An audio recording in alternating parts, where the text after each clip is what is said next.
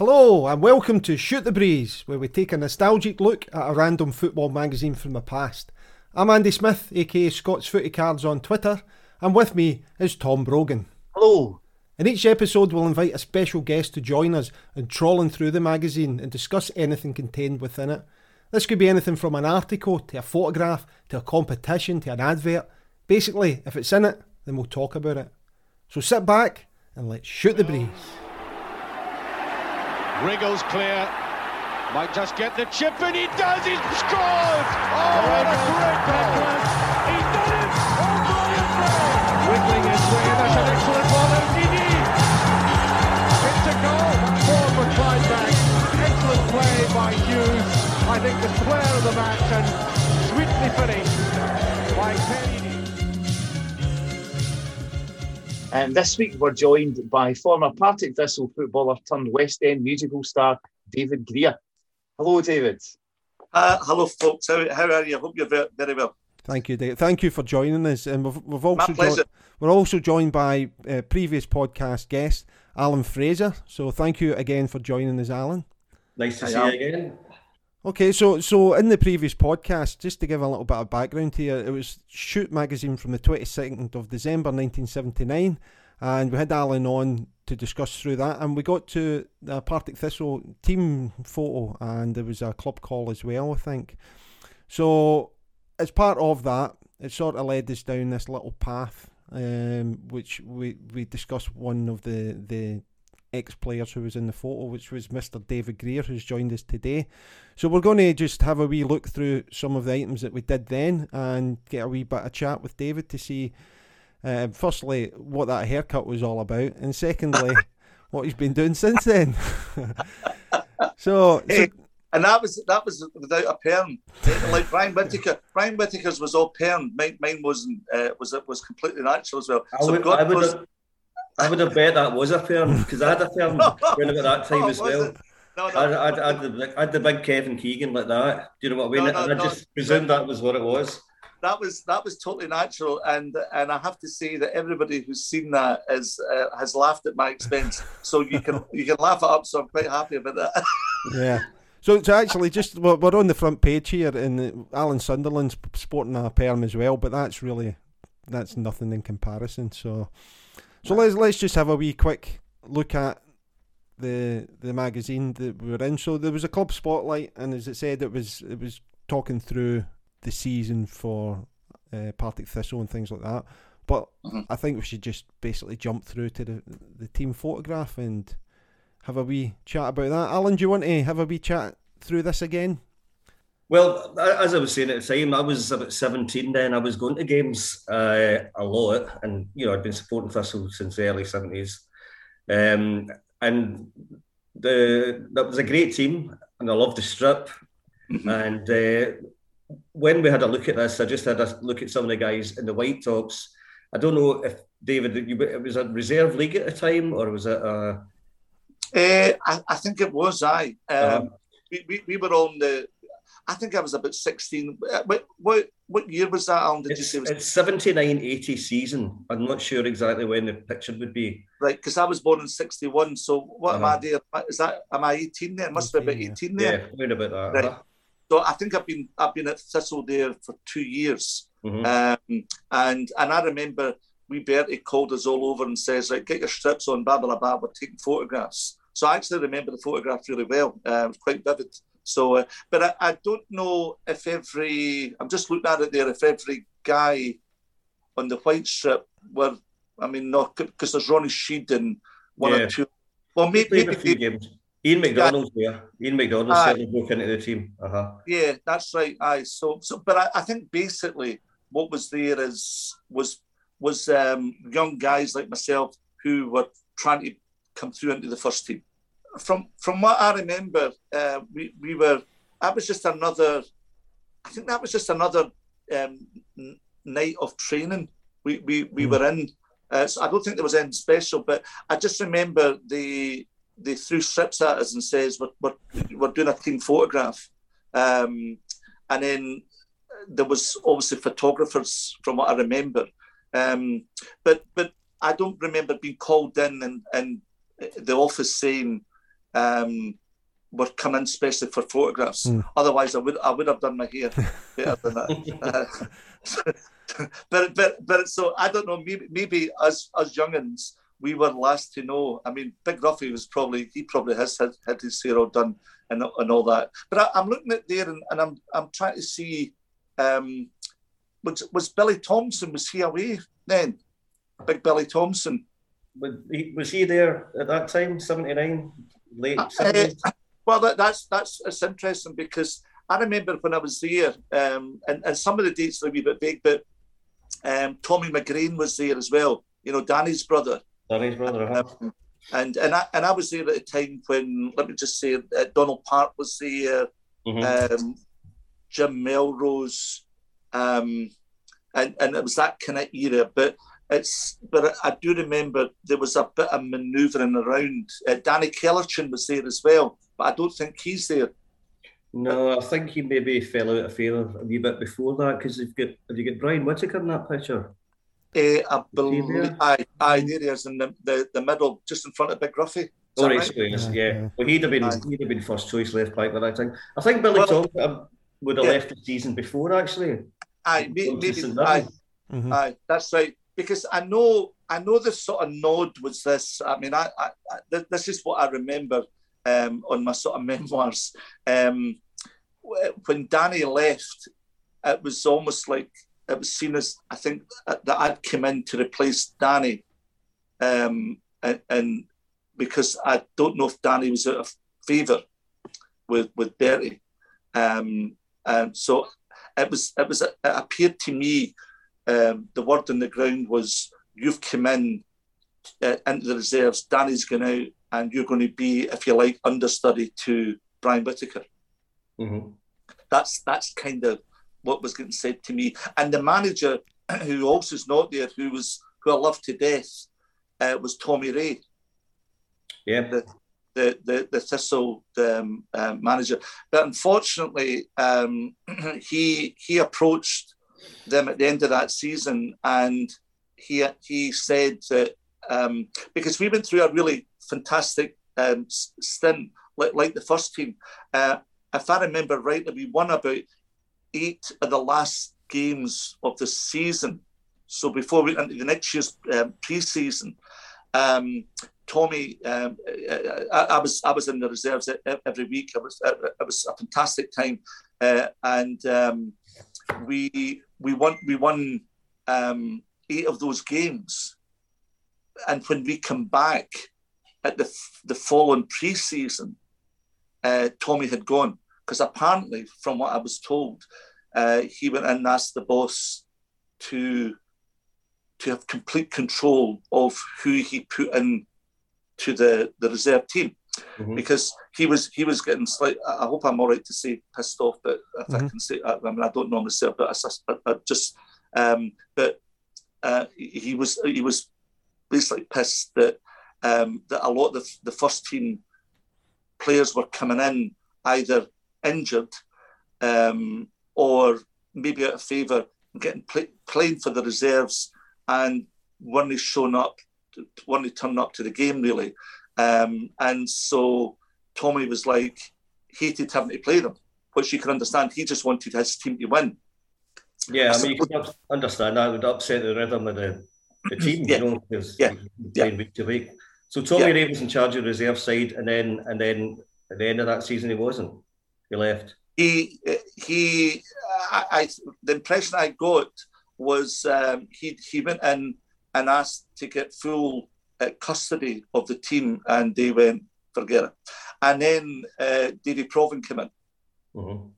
So that's kind of what I remember. But that lineup there should really have had Tommy Ray. I mean, Pat Quinn was there, and Donny and so on and so forth. But yeah, so Tommy Ray was a big influence on me at that particular time. So I kind of really missed him. It was always this, see when I was there, it was always Greer do this and Greer do that. He had me, when all the other lads were going in for an early bath or shower, he had me out working harder. He said things like this to me. which at the time didn't really excite me, but he would say things like this to me, you show potential in your game, Greer. He says, but what you have, what a lot of guys don't have at your age, is the ability to run for 90 minutes. And that was true, because a lot of my pals, like Jackie Davison, George Clark, and a few of them there, were always getting taken off about 20 minutes before the end of the second half. Mm-hmm. You know when you get that second wind and you're shattered, you think, well, just get me off because I can't move now. And those last 20 minutes, I always seem to find that second wind. So Tommy loved the fact he never used to talk to me about my skill. He just talked to me as if I was like some sort of workhorse. So I had strong stamina. It doesn't look like it there. And Jackie Husband used to always say to me, son, David, you're one of the hardest tacklers in the game, because what I misconstrued was they wanted me stronger, but I thought it was on the physical side. And again, looking at me, I'm probably like a beanpole there, but I was actually quite a hard, you wouldn't believe it with a hairdo like that, But I was actually quite a tough kind of, God love me, I was actually quite tough. I didn't hold back, but really what they were saying was it was really the internal side of it, become tougher within yourself, your mindset kind of thing. So that was the thing that they worked on. So Tommy used to say this to me, Greer, see, I'll get a good game out of you if somebody kicks you in the leg and kicks you in the first 5 minutes. I'm going to get a good, because you're going to go ballistic. You're going to hunt them down and kill them. He says, so what he used to do was he used to take us on the park at Firhill, say, and like 20 minutes before the game would start, and however many hundreds that were there watching the game would obviously send me up and blah blah blah. But Tommy would take me out and he would run me as almost like a pre-warm up before we'd start going out onto the park. And so I think he was trying to get my dander up and to try and cause a reaction out of me, which I didn't like, because I didn't like this feeling of being separated and being different to the rest of the players. But in his kind of way was, so he was always shouting at me. He was always shouting at me, and it's funny, when I think back on it, and just tell me to stop if I'm talking too much. But I was obviously about 18 at the time. I'm nearly 60 this year, but I remember it like yesterday. I remember my trials with Partick. I remember playing with guys. There was a big lad from Sight Hill, and we come in and he. I was going to say we auditioned, but we were on trial at the same time. It was a guy called Danny Devine, a big Glasgow footballer, and we come in into Thistle that Sunday, and my right leg wasn't the best at hitting the ball, so I was mostly on my left side, and there was the ball sort of landed on the side opposite the stand, and the ball landed in front of me just outside the 18-yard box, and somebody told me to hit it, and I had no choice, so I hit it with my right leg, and somehow I managed to connect with the ball, and the ball hit off the top of the Partick frame, the goal frame, the goal post. And I think in those days, if I remember rightly, the goal post was like square, so I hit the top of it, and then straight after that, so I didn't score, but I hit the framework, and they signed me on the back of that, So it was. So that was some of the things that I can remember there. But I remember Jamie Doyle extremely well. That's Ian McDonald's, isn't it? That's Ian McDonald on the left there. He was a great player. He was a real, he was a grafter. He was a great ball player and stuff like that.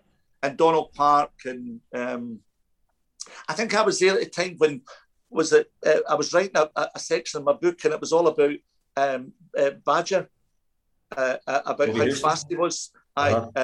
Yeah, and I remember the first time because I was fast for a big lad. I'm like 6'1", and Bertie says he pulled us all at the side. The floodlights were on, and it was a kind of winter's night. I remember it was really sodden, and he called us all the way down to the bottom of the ash blaze in front of the stand. And we would run in two and twos and so on and so forth.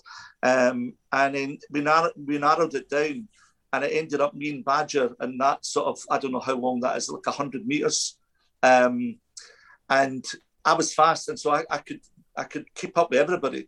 But then he put me against Badger, and he took about 30 yards off me. He was so fast, you know. Well, he left and went to Kilmarnock not long after that photograph, didn't he? And a Thistle game at Rugby Park, his first game against Thistle, he ended up getting sent off. I don't know if you remember that story at all. No, I don't know. It's one of these ones. It was one of these stories that has gone on. They talk about. I've heard Alan Rough talking about it as well. How Bobby Houston was at Rugby Park to welcome all the Thistle guys off the coach. One by one, they got off the coach, walked past them, just ignored them, and just to wind them up, you know. And by the time he came on as a substitute and get sent off within minutes because he was so wound up, he was just flying about, you know. He was a game player, Thistle, though. Well, that's the type of thing that Tommy Ray would have done to me. Mm-hmm. He would wind me up, and I was like a berserker.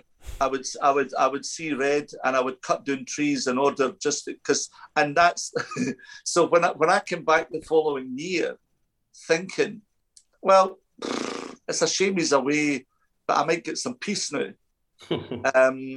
I'll be honest with you. I don't know if this is really what we're here to talk about, but Davy Provan came in, and my life became an absolute misery then. And so it wasn't a good. Didn't become a good time for me then. He and I had major problems. Yeah. So and it's interesting because where some of the lads like Big Alan Kay at the time kept saying to me, "Look, when somebody's on your back like Tommy is, that basically they see the potential in you." But you can imagine that for a young lad, it's sometimes not the type of attention you're looking for. It almost looks like you're different and blah blah blah. But I understood as I'm older now, looking back at that. But when Tommy left and Davy Provan came in, Alan Kay became what I was to Tommy Ray. So Davy Provan picked it. Alan Kay, and much the same. And then I felt what it was like to be an outcast because for the next year, I never kicked a ball because I was kept on the stand. Is that right? You never played under Davy Provan? Nah. No. So I'm be honest with you, that's in my book, and it's quite a disparaging time through the whole thing. It wasn't a good time. So was Alan Kay playing right back in the reserves at that point? I'm not 100% sure. I always remember Big Alan. He was such a lovely big lad. He was such a gentle guy and a beautiful boy. He was. I can only remember him being a big, tall, handsome, dark-headed lad. I don't know what he looks like now. Well, he's actually quite bald now. I see him on Byers Road. All right. I still recognise him. All right. But he used to sort of play around about the centre half connect area, and that's it. But so if he said to me, "Would you have been a natural right back?" If that's where he played him, it wasn't kind of where I would have thought he was. But but maybe I had moved on. From that, I would say from that photograph, I would probably have. I'm guessing maybe another year. And that would be me finished there. And I had a great time with Bertie. And it was an interesting time because Bertie wanted me to stay by being in the squad for a year and never kicked a ball. And I travelled round every stadium in Scotland. It was just. I wrote a section all about it. It was marks out of 10 for the pies. So I used to take out a black diary, and I would actually sit, knowing I wasn't going to get played, so I would sit in the stand, and I would actually mark out of 10 what the pies and the Bovril were, so that if I was going back again, because if I remember rightly, was the season not based on you played Aberdeen and you would play them 4 times in a season? At that point, yeah, it was 10. There was only 10 teams in the Premier League at that time. Aye. So you would go back. So and I was like, shit, if I'm going to have to another one of those pies that's nearly broke my tooth, that type of thing. So I did some weird things at that particular moment. But I was gutted. I was gutted because Bertie, when I used to go and speak to him, he was like, Davy Provan at that point, along with Bertie, I think what they were trying to do there was they were trying to open up and develop a youth team. And so that's kind of what was happening at that point. So Bertie kept then saying to me, which was ironic because he wouldn't let Tommy Ray pick the team, but he was telling me that Davy Provan had carte blanche to choose the team.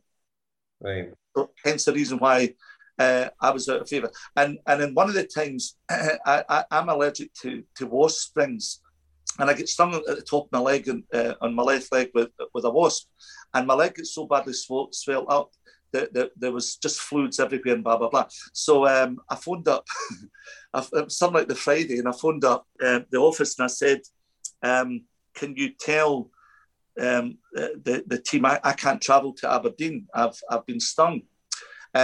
And they took it as, you just don't want to come in and travel with the guys, knowing fine well you're not going to get a game. So they said, we want you to come in. So here I was, my leg was so badly swollen, I couldn't even get my trousers on. So I was in the middle of winter, and I managed to find a pair of shorts. And I got my shorts on, and I found a sort of really loose Adidas bottoms, and I managed to get them on. My dad said, I'm going to have to drive in, you can't travel. So I went in, and from what I remember, there was a sort of games room with a table tennis bit at the back when you walk in over to the right-hand side. And so when I came in, the lads were like, what's the matter? And I said, I've got a wasp sting and blah, blah, blah. Anyway, the next thing, Bertie comes in with Davy Provan and Jackie Husband and Donnie McKinnon, and he says, so what's the matter with your leg? And I went, well, I've had a sting. I've been stung. And they were like, so what does that mean? And I was like, well, it's swollen up. Well, don't be so ridiculous. So they says, drop your kegs. So I dropped my my trackies, and I remember one of them went, oh my God, it was so badly swollen.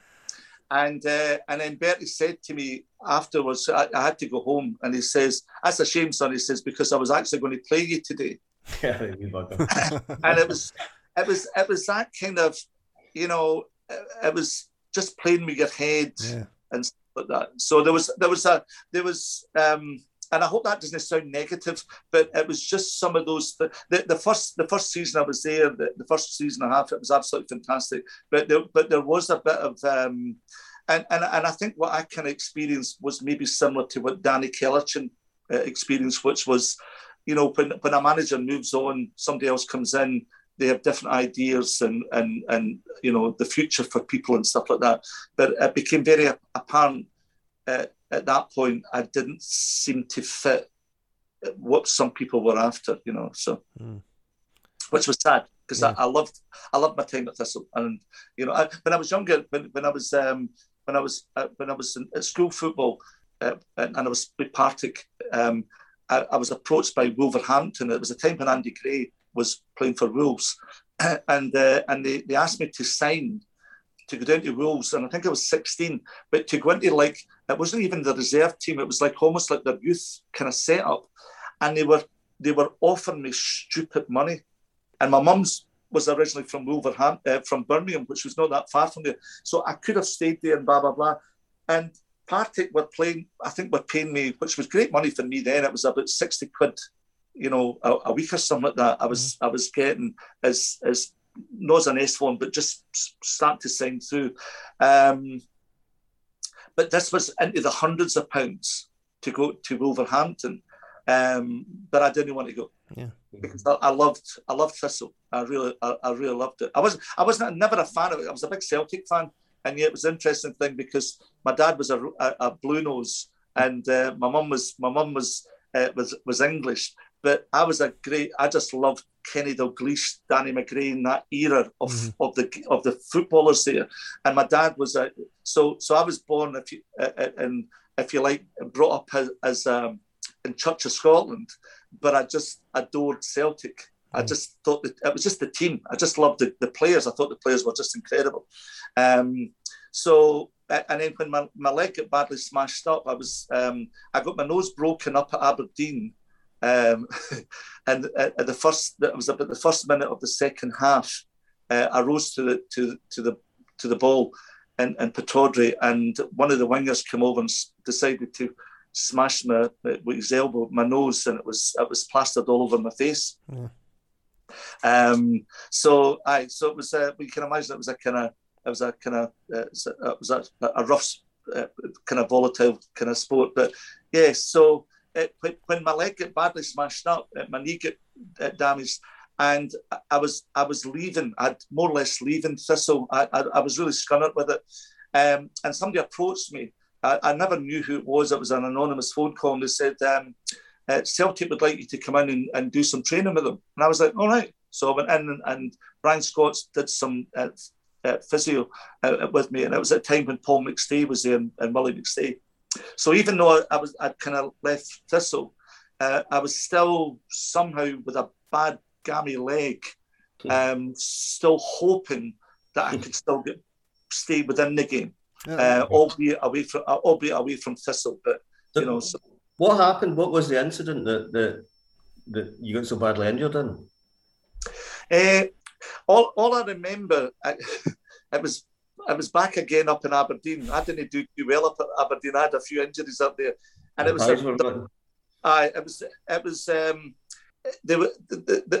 something happened in the second half that me being a left back player.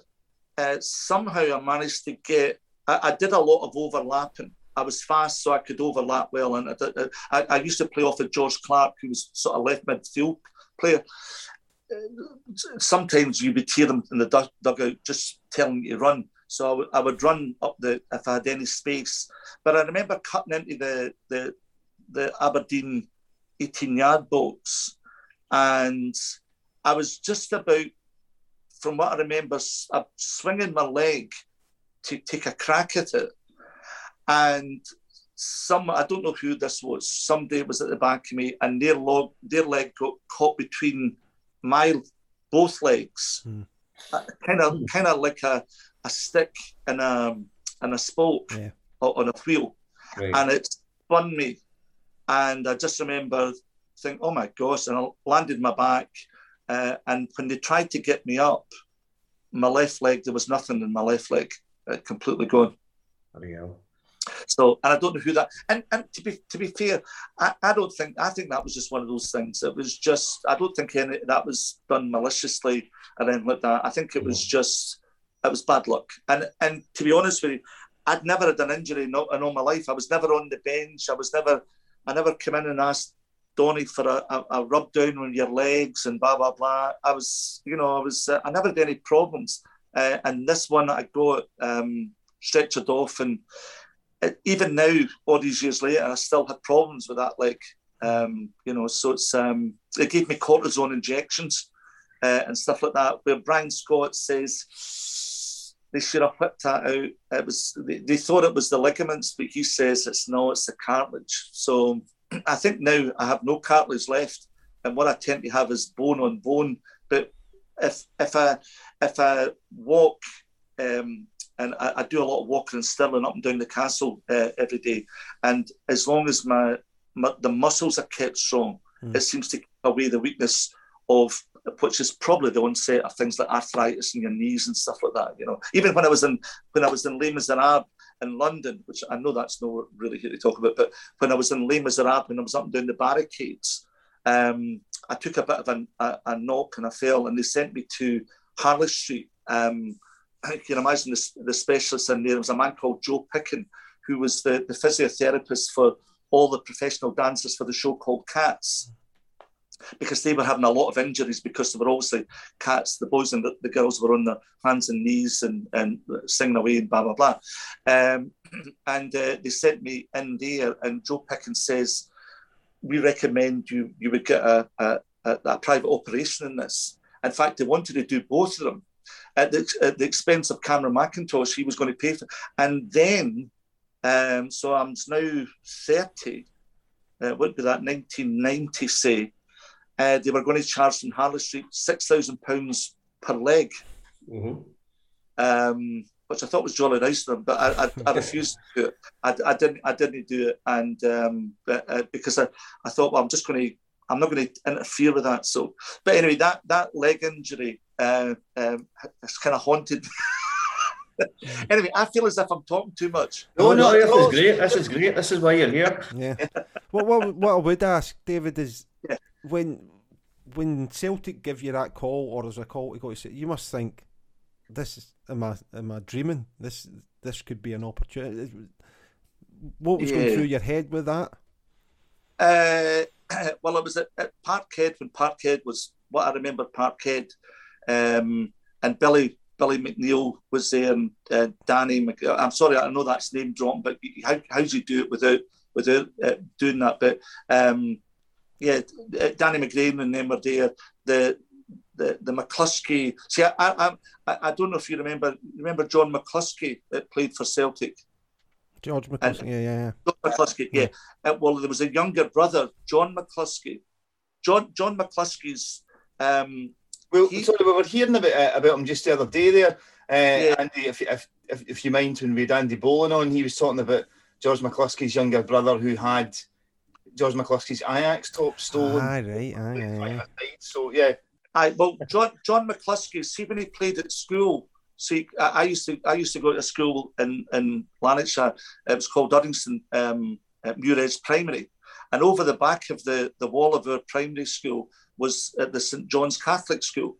And the first time I met him, he came down from, I think it was from Holy Cross, and we played, and it was a kind of a Muiredge and St John's select against the Holy Cross boys, I think, are from Motherwell, Hamilton kind of area.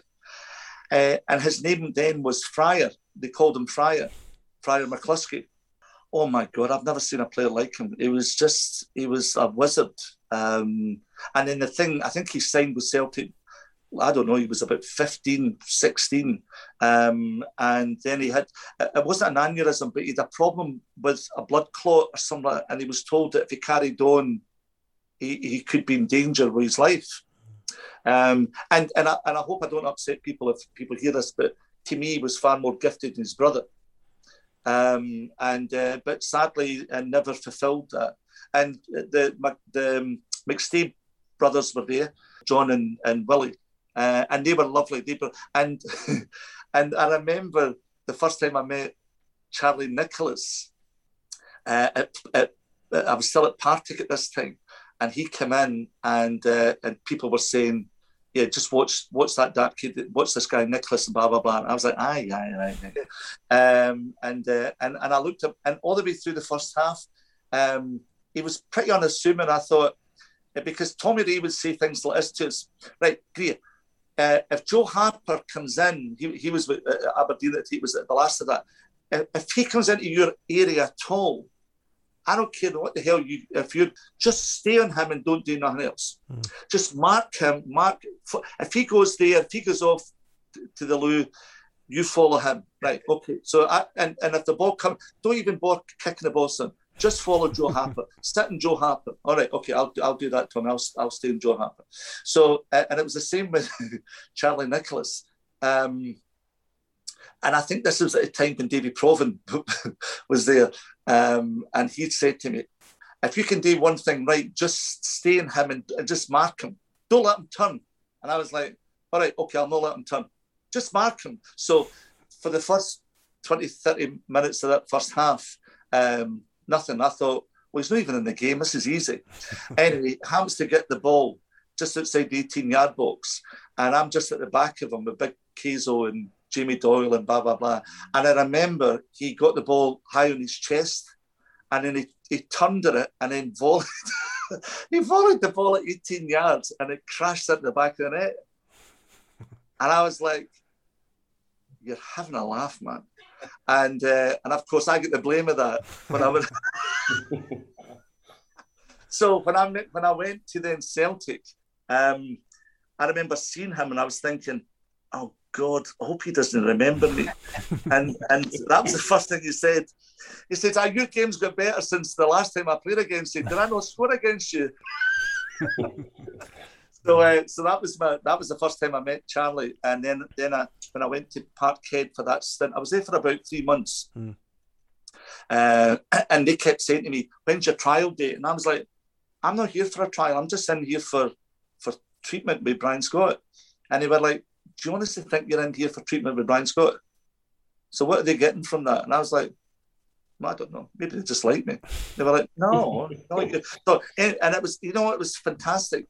I mean, as I say, I'm totally loyal to Partick. When I think of Partick, that's where my love was. But see, just being at Parkhead and they give you your training stuff and blah blah blah, and just being. To be honest with you, I could never see myself being a Celtic player, but I loved that stint that I was there, and there was a possibility that I could have something could have happened, and certainly they were setting me up for that. But unfortunately, what happened then again, I had another injury on that leg, and it put me on crutches again for about another 12 weeks. So it was, So it was kind of. But anyway, I suppose really, which probably doesn't interest you guys, but from that, I went into the doldrums of, I don't know what the hell I'm going to do. I wasn't particularly that smart at school because I was so busy. Football was my life. I thought, I don't know what I'm going to do. My dad worked in a place called Caterpillar over at sort of Birkinshaw, Huddingston Way. He was a millwright there. So it was like, so what am I going to do? And after being in there, I ended up working for the sanitation crew. And so I cleaned out the toilets of for about 2,500 men who worked here. So you can imagine what that was like. But in that time, my mother was a singer, and she used to sing with singers like Joe Loss when they would come up to Birmingham. And so they were in the big bull ring. But I was never interested in them like that. But anyway, I think I was at a loose end. I didn't know where my direction was. And somehow me and my mum were talking about that whole period of singing and blah, blah, blah. And I heard her saying to my dad one day, have you heard the quality of his voice? And I was singing along to Elvis Presley's song, oh, I just can't help believing. So I was singing along with that song, never thinking that Andy could hear me. And I heard my mum saying to my dad, have you heard the quality of that? Have you heard the quality of his voice? And I heard my dad saying, Betty, I've told you before, I can't stand Elvis Presley. And she says, no, Elvis Presley, your oaf, your son. And I was like, and from then onwards, I think because the thing that got me up in the morning was training and working hard. I mean, I was always dedicated to it. I was a hard worker, I suppose. And I started sort of re-energizing that towards something else. So I didn't know I could sing. But from the age of sort of 19, 20, by 24, I was starting to make a hit down in London. By 26, I was starting a West End show. Mm-hmm. So how did that come about, though? How did you said you were singing, and your mum and dad heard you about. How did it progress from there then? Well, I went in for a couple of singing talent competitions in Blantyre kind of area. But you can imagine, I think the most important thing for me, Alan, was this. The thing that I missed was the buzz of playing football. I'm not sure if it was football itself that I loved or if it was the buzz of doing it. What I certainly missed was people asking me, it's like sometimes when you're starting to get somewhere, you kind of slightly act above it all, that when people are asking you things, you kind of play it down and blah, blah, blah, and as if it's a nothing. It's only when you lose it that you realise how much you miss everything that goes with that. And so I come from a little place called Bothwell, and just beside like Uddingston kind of area. Mm-hmm. And so I was pretty well known in that area by, playing football and stuff like that. So when I started to sing, the only option I had, because I didn't know anything about the theatre or anything like that, was, well, if I'm going to make good at this, so I went in for a couple of competitions, didn't get anywhere, but I won some money, and I started to buy some equipment, and I've made a decision. I'm going to go into the clubs and try and do this as a full-time job. Mm-hmm. And I don't know really how it happened per se, but I seem to be no bad at it. And agents seem to come and see me, where at first, when I first went in, they went, yeah, book up a gig and we'll come and see you. Well, how do you get a gig if you can't get an agent? How do you get an agent without the gig? Type of thing. But anyway, it seemed to happen. And then what happened, I did it for about a year. And I went into every sticky carpet pub that they could ever. But in those days, they were proper clubs. They weren't like pubs. They were proper clubs with keyboard players and organists and stuff like that, and the drummer and blah, blah, blah. So I did that, and I built up Friday, Saturday and Sunday. But I thought there needs to be more. So I crazily asked my agent, what's this I'm talking about the North East Circuit, which is like a graveyard for Scottish performers. And then they went, oh, no, you don't want to do that. And I said, but what is it? And they said, well, look, if you go down there, we bring up one of their performers, like a comedian or something like that. And it was at a time when people like Dougie Small, who was doing the Superman kind of act and stuff like that, they were all flying around. And so the deal was, if I went down there and I did 10 days, they would send up one of their singers. So I would go down to the northeast of England, like Hartlepool, where they hung the monkey and all that kind of. I heard all these stories, but these were massive clubs. I mean, they were really, and the clubs were so big. All the dressing rooms had the remnants of Tom Jones, Engelbert, Leo Sayer, Tony Christie. So they had the best of the best. But they were also really cynical. It was almost like, I'm going to sit in my hands because we've seen the best and you're not that great. But the reason why I wanted to do it was for this one thing. Nowadays, because I'm still heavy in the performing arts and I teach full-time stuff and blah, blah, blah, our kids can go through a full-time course and get an equity card, which is your card to allow you to work. In my day, the time I was kicking around, it was the only way you could get an equity card is if you could prove to equity that you could sustain work for like 6 months out the year without any breaks, mm-hmm. to prove that you could actually do this. And the only way you could do that was either to be booking gigs, go into the theatre, which I'd never heard of, or even be like an ASM, an assistant stage manager, like setting up the props, which is somebody like Pierce Brosnan did before he became Remington Steele. He was working backstage in some of the theatres in London, but not as an actor, but as a prop master type of thing. So my thought was, well, I can't stay in the clubs for the rest of my life, and I don't want to stay in the clubs. I think there's more for me than that. And I was different. I had a different type of voice to everybody else. I thought, right, I'm going to go down there. So, and that was the fastest way. So if I did 10-day stints there, every 3 nights that I could work consecutively would give me a full week's equity. Right. So I thought, right, if I do this for 6 months, in 6 months' time, I can have a full equity card. And that's what I did. Passport to work then, isn't it? And yeah, and so in that, I then started listening to theatre stuff, and I realised, you know what, if I could just get... So anyway, I went in for some auditions in London, didn't get anywhere until eventually I started to break through.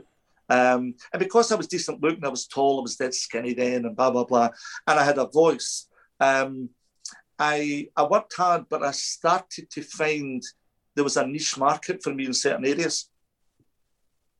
And that's really how it worked. But it's dead easy. It's like, see, when I started working in the West End, the papers tried to play it like this. Last week, he was playing for Partick Thistle. This week is in a West End show. And I was like, oh, wow. No, it's like 8 years have went by. It's taken me 8 years to get here. You know, so that was... it was grueling, it was hard work. But I think the thing that I learned about it was, if I can make it through into being a decent footballer and they like me in that, there's every chance that I could make it into the theatre. And that was the thing that I missed. I'm not a conventional... I don't know if what you guys do, but I don't feel like I've done a conventional day's work in my life. It's you know, since I've left Caterpillar and cleaned the toilets, which I love doing, funny enough, it gave me a chance for me to peace and quiet, to sing and be surrounded by other singers who were in the concert parties and blah, blah, blah. And it was that's what kind of molded me. But I've realised that it's the buzz, it's been part of something creative. I know the question you'll probably ask me is this, and I know you're going to say this as a psychologist, but I can only tell you, I try and be as honest as I can. I don't watch football anymore. I don't miss it, and I know it's a strange thing to say, because a lot of the people I'm surrounded with, they eat it and sleep it, and they talk to me because I used to play it, that I must know something about it, and I get embarrassed because I'm like, God, I don't even know who they're talking about. But and it's no anything other than I did really well in the theatre, but I never go and see a show, and yet I'm surrounded within it. So I've realised that I used to think there was a flaw in my character, which was, you know, how can you train to be a professional and then stop and never watch it and never be part of it? Since the day I left Parkhead, at the age of 18, 19, I don't think I seriously watched it. And it made me really, I felt I was weird. That, what does that mean? So I think what it really means is I'm an all or nothing person, where I came into football purely out the love of it, because my dad, when I was a wee boy, my mum was left-handed. My wife's a left-handed lady as well, so I'm always surrounded with kind of lefties. But my dad, when I was a wee bit younger, used to throw the ball to my left foot, and I didn't know what he was doing at the time, and blah blah blah. It was only when I went for my first medical at Uddingston Grammar when I was about 10 or 11, and they brought you in, and you know, that kind of thing. They said, "Okay, drop your trousers and then cough, because we're going to check you out," and blah blah blah. And the nurse said to me, "So, David," and I went, "Yes." "And are you right-handed?" And I went, "Yes, yeah, right-handed." "So that means that your strongest eye will probably be my right eye." "That's right, correct." "Which will then mean that your right foot." And I went, "Oh no." I said, "No, my left foot's the strongest, the strongest foot." And she said, "It can't be. It's physically not wired up like that." And I went, "Well, I can assure you, I'm left-footed and I write with my right hand." She said, "That's not." So anyway, long story short, I went home that night and I said to my dad, "I don't get it. They're telling me that I'm right-footed, right-eyed, strong eye, and right-handed." And he says, "Well, I did that to you." And I went, "What did you do?" He says, "Well, I realised it was harder to find natural left-footed players. So I just kept throwing the ball to your left foot." And it became your natural foot eventually? It became my natural foot. And was it Terry Butcher that did something like that? You guys remember that? He was naturally weak-footed. I think he did that, aye. I think he did that as well, aye. Concentrated on my foot. But obviously, your life took a different tack altogether, in a different direction. So, yeah, I mean, and that's obviously what, you're into now. So you can understand that you can leave the football behind when you completely go to a whole different life, I wanted football to be the rest of my life. Mm-hmm. That's what I went in as that. So it was like my dad said, you're an all or nothing person. And I went in fully believing, hoping. I had a few offers to go to Notts County at the time, to go to Wolves and blah, blah, blah. And there was a bit of buzz, but somehow I just loved. I don't know if, Alan, you'll not remember this man, because he was maybe not profile enough. But there was a Partick Thistle scout who used to come and watch me playing. And I used to say to my dad, who's the wee man? He doesn't even talk to me. He's here to see you. And I went, Christ, he didn't even talk to me. He didn't even look at me when I look at him. And his name was Duncan McGill. Did you ever? I think that's a name that's come up before. I've had an interview with like Andy Anderson, guys like that. I think that's a name that I've heard before. Aye. Yeah, Duncan McGill. He was the scout for Partick, or one of the scouts, and it was him that brought me in. And at that moment, because he was always around me when I was playing for Uddingston Grammar, and I also played for Firhill Boys Club, and so on and so forth. So when I was playing a Saturday morning game for the grammar school, I would be playing at Firhill. This is before I signed with Partick. I would play for Firhill, not Firhill, sorry, Fir Park Boys Club. And one of my pals is a boy called Jim Laughlin, who was an incredible player. And I remember the manager then said, see your friend there? And I went, aye. He says, see if he had your bite with his skill, he would be in the first team now. And I thought, well, he didn't say that about me. David, can I ask, did your dad play any sort of level football? Was he a bit of a player as well? No, but I think he just loved it. He was a what you class a die-hard Rangers supporter who never ever went to a game in his life. He never went to Park to Ibrox. But it was he just loved it. But it was always me and him together. My mum was the singery type, and but my dad, he was a huge catalyst of everything that I did within that. Even when I left football, when he retired early from Caterpillar, he then started coming down to the Northeast, those 10-day tours I was telling you about. He would come and we would stay. You can imagine it, the first time I went to this bed and breakfast for theatrical people, and the lady took us upstairs to the room. It was one of these big tall bed and breakfast, big high ceilings and blah blah. And I walked in and there were six beds in the room, and I was like, all right, so where are we sleeping? You're in here, you and your dad, and then the other four. And we actually slept next. And I'm not joking when I say this, but the lady that I slept next to was a snake charmer, and her act name was Vanessa Vagina. And she had 2 or 3 boa constrictors in their cages under her bed, and I was sleeping next to her. And I was like, you must be having a laugh. Yeah. I can't wait for this book, David. I think if you're allergic to wasps, can you imagine what boa constrictors would do to you? Oh. Aye. So yeah, that's all going to come into my book, by the way. So it's I find it quite interesting though that you've sort of lived your dad's dream a bit and then lived your mum's dream as well. Probably. It's probably there's probably a bit. Do you know what I think I've done? When I look back in my life, don't get us wrong, I figured out, and people figured this out for me, that talent doesn't get you there. You have to be a stubborn git. You have to you have to have stamina, you have to have all of those things.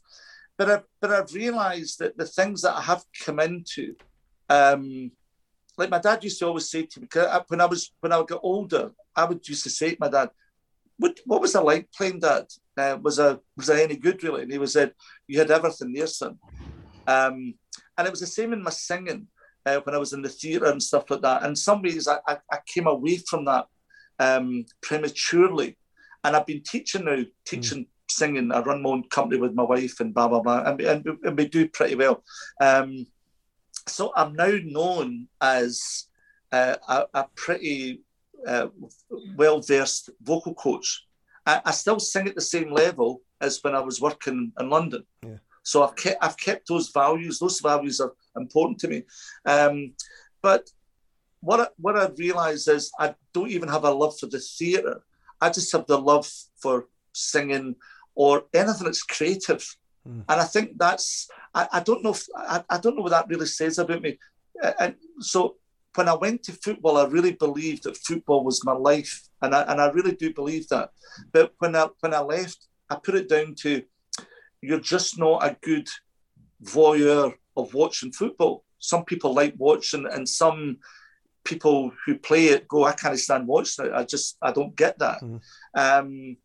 So I think within that, whether I've been living other people's dreams, and it could be that you know, is it really your blueprint that you're living? But I would definitely say this: the memories that I have when I'll see the photographs of Pat Quinn and those guys there are warm, and I still feel excited, even though they're a long way away from me now. Yeah. But I'll take them for the rest of my life. And it's the same going through the club system to get to where. And even now, my wife does say this to me, but she stopped saying it as much. But she used to say to me, "You're such a waste of talent, David, because you should still be singing to that audience." But I took an option to say, I don't want to do that anymore. So I prepare people for that. It sounds to me as if you have a passion for things if you can participate in it. So it could be football, you participated in it, you loved it. With the singing, same thing. And now with the coaching, it's probably the same. Yeah, I still feel as if I'm part of something. That's the thing. I feel you know, like you know. But the thing is, my brother was an RAF navigator in the RAF, and he's retired now. And he used to always say to me, "I envy the diversity that you've had in your life, David." And I said, "Well, I envy your pension." Because that's the thing that comes within that. So I've lived an unconventional life. I think I've done pretty well. I think some of my skills have been, if I can say it like that, have been pretty outstanding. But I don't think I've ever fulfilled through injury or whatever. I don't know if it's a temperament thing or whatever. I'm passionate to the hilt, but what I've realised I didn't want was, because I was understudy to Michael Ball. I don't know if you knew this. I was understudy to Michael Ball in the West End. I was the first person to sing that song, "Love Changes Everything," and blah, blah. And for a long time, it haunted me. And because at the time when I was in the show, Michael was busting right into the scenes and he became huge. And for young guys like us in our late 20s, we'd never seen that phenomenon in the theatre before, that somebody could cross over from the theatre and go into, you know, come into major television. So I used to think maybe that's what the problem was. You know, it's sour grapes, got a bad taste in my mouth. But you know what? It's not that. I think the thing what I've realised, the entrapments. Of course, we need money and blah blah blah. I live a comfortable life. I've had a lot of money and I've had little. But what I've realised is I'm kind of happy, but I don't want to chase. I want to be able to walk down the street and I can live my life with my wife and I can live a normal life. And I used to think that what I hankered for was stardom. And so that's why I thought I did it. I thought that's what I was chasing. Yeah. So when I got there to an extent, I realised that's not what I'm about, you know. So So I don't know if there's a psychologist out there. But can I have a look at some of the cuttings we've got at David's career? Yeah. Oh my gosh. So West Side Story. David Greer was rubbish. No, that was a football crowd shouting that. Oh, look at that. David Greer's strong, warm voice, though still holding back a little, makes the audience melt like honey, and his honest portrayal of Tony is immensely appealing. Oh, fantastic. That was probably my mum that wrote that one. Aye. That's West Side Story. That was West Side Story, and I was about 24 then. That was at the Mercury Theatre in Colchester, and it was fantastic. And how do you approach doing something like that? Because there's no hiding place in a big show like that. You can't take it. Aye, that there, Tom, was my first leading role in a show. So I had to try and convince the director, who was looking for something different. I had to try and convince him, without me saying this to him, that he could look at me and go, yeah, you can stand in front of 30 of a cast and you'll lead the show with a 20-piece orchestra, with the theatre, which is packed out. I think the theatre held about 1,000. It was sold out and blah, blah, blah. People were coming down to from London to Colchester to see it, and so on and so forth. So there was a lot riding on that. And he took a gamble and he put me in the lead role. So it was my first lead role. And in a lot of ways, I can say this now, when he first met me, he said, "Where did you train?" In Glasgow. And I said, well, I didn't. But I didn't say that, because in those days people get really frightened. So I did a kind of sneaky thing, and call me a liar, but anyway, I've kind of got used to that now. But I said to him, I trained at the Royal Conservatoire, and he went, all right, yeah. It was very English, really big man, big. And then he started talking to me about puffins. He said, "Do you like puffins?" And I was like, I think so. And I was like, oh God, this is weird. So, and I thought, do you know what? I've blown this. This is not going to work. But they brought me in about 3 times, and I got my stuff together. But you've got to remember, I've already done 4 years. I've been up and around the country with shows like Joseph. So I've been everywhere. So I've seen it from all different angles, and then I just get that chance to move and see if I could handle it. It wasn't a natural fit for me, the show. So he took a big risk, but it paid off. And then from that, I left that and I went off to Belfast, and I was in the Mikado. I came back over and I was in 7 Brides for 7 Brothers. So I'm now playing leading roles now. Who were you in 7 Brides? Because that's one of my favourites. I played Adam Pontopy, the one that sings "Bless Your Beautiful Height." Brilliant. Yeah, love it. So I played that at 26, and then even then they were saying, "Oh, he's too young to be playing it." So I was 6 foot tall. If you see any photographs of me at that time, I've got one. I think I look in my 30s at that point, but I'm actually only 26, so I've had a hard life. Oh my gosh, what's that? Oh, that's with me with Shan Reeves.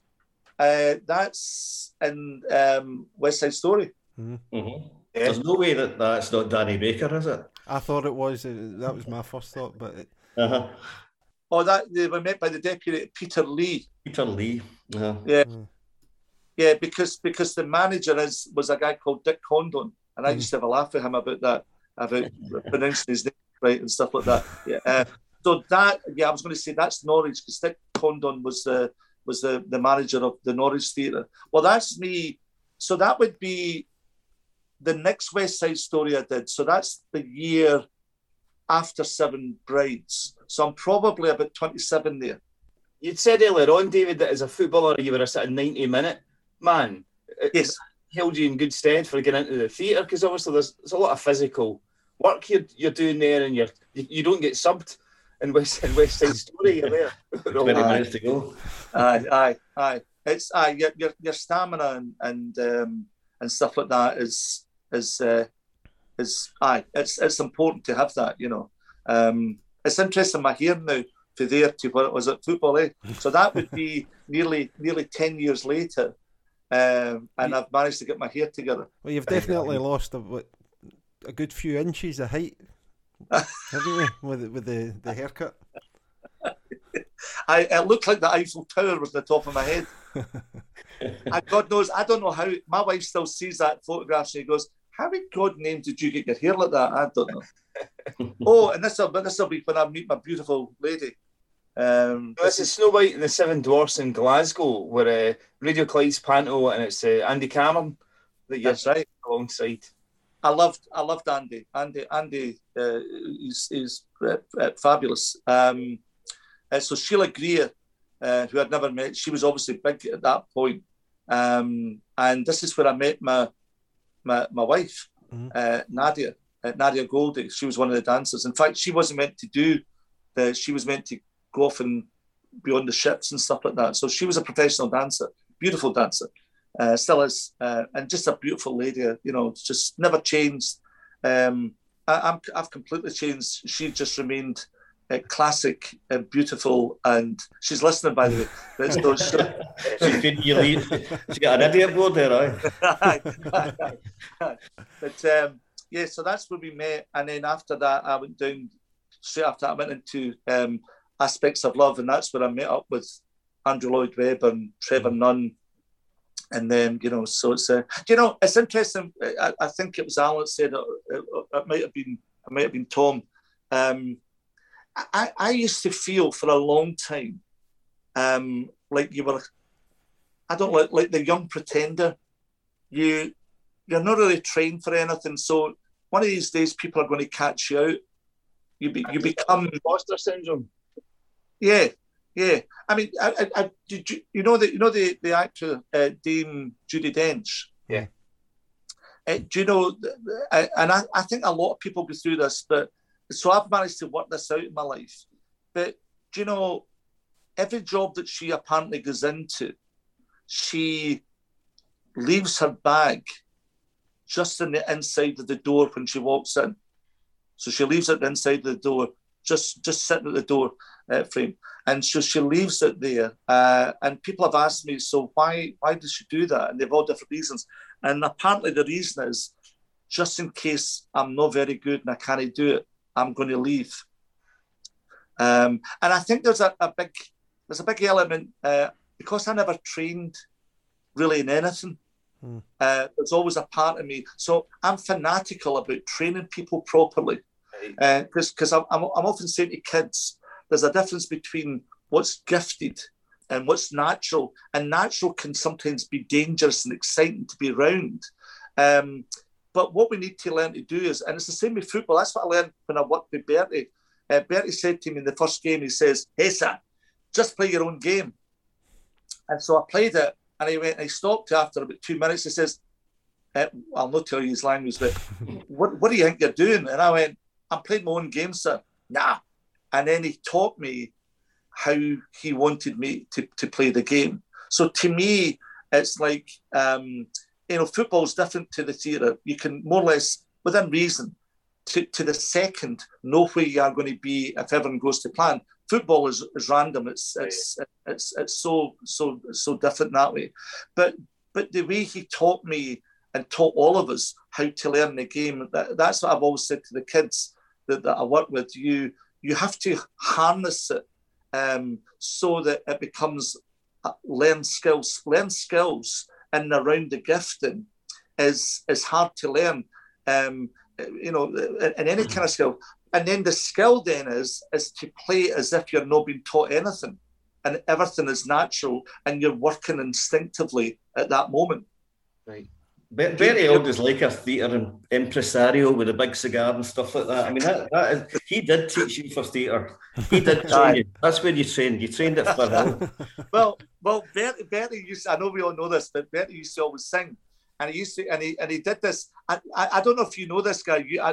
I'm sure you don't know this. Why would you know? But you know the book that Bertie wrote, is it the Boys? Yeah.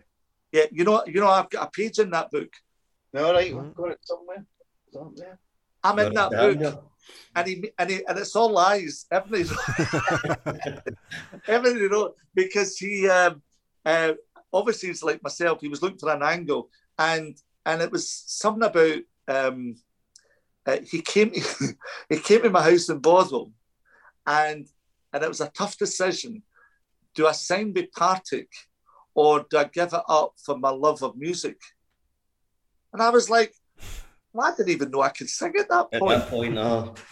Aye, because even in one of the newspaper articles that we looked out, I was reading, he claims it was he taught you all he knew because he was always singing away in the toilets. I just can picture him singing in the toilets with a big cigar going, you know. Aye, and that was true. I used to pass him. He'd be lying in the bath in the back changing rooms, and he'd like, Esa. I loved him. And, he's a great character, brilliant character. You know, I'll never forget. He would come in with his blacks on, his black trackies and the black top with that black hair of his. And I remember when the first time I played against the first team against the reserves, and he would do this thing about he would play the odd man so that he could switch the game. He could play for any side. Mm-hmm. And so if I'm around about 17, 18, I'm guessing he must have been in his 40s at this point, early 40s. And I've never seen a man have the ball at his feet, talking to the rest of us, moving up, and people were no frightened to come into him and ready to have a go at him. And then he would hit a ball right over the right-hand corner, like 20, 30 yards and land it on somebody's feet. And my dad used to always have an idea of him and said he was gifted, but used to say, you know, he has a sort of corner boy mentality, so you need to watch for him. And I just loved him. I just thought I just loved being in his company. I would love watching him, and it would rip you to bits. But that's I think that's what made me want to stay with Thistle. I loved Jackie Husband was such a beautiful man.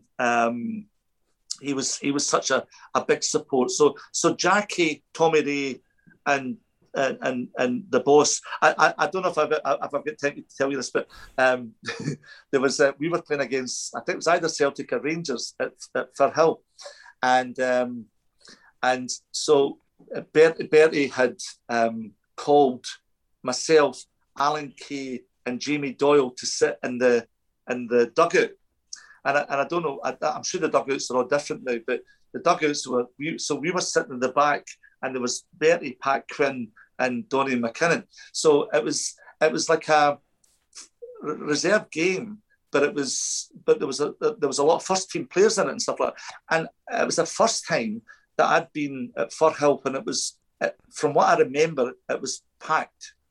You know, it was packed out. So I'm guessing it must have been and it was either Rangers or Celtic. But I do remember Bertie called me out and he says, "Go up and down the dugout." And it was at the time, I think the Rangers supporters were way down at the far end of the stand, and they were doing this whole thing to the police about we're only doing our jobs. We're only doing our job, and they were doing they were mimicking the whole thing, and coins were getting thrown on and it was really, really volatile.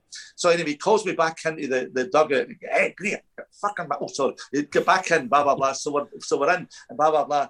And anyway, I think he'd forgotten he had his big Havana cigar lit, and we were at the back of him getting gassed out. I mean, honestly, it was we couldn't breathe at the back, and he was like, "Hey, he just came out again." And something happened. I can't remember what it was, but something happened. Anyway, Bertie jumped up, smashed the Havana into his hand. And when he smashed it in his hand, he screamed and he jumped up and his head smashed against the dugout of the dugout.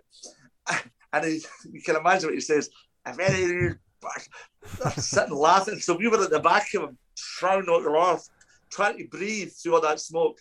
But a real character. He used to say is, if you can look at me when you come off it in the end of first half, if you can look at me and blah blah blah, then I know you played, whether you win or lose, whatever, because I know you always used to play for a draw. But if you can look at me and do that, then but do you remember there was a Henry? Was it Henry Cranston? Henry Craney. Henry Craney, that's it. Craney. And he turned around and he said, Bertie says to Henry, he says, Henry, yes, boss, are you enjoying the game, sir? And he went, I'm loving it. He says, well, fucking enjoy it because it's the last one you're playing. And I was like, oh, wow. And so that was the initiation of being there that I'd never came across before. But see, the more I was there, I think that probably a lot of what you guys are saying, it was his personality as well, which was a big draw. You know, for me certainly at Thistle, you know, and you know, so.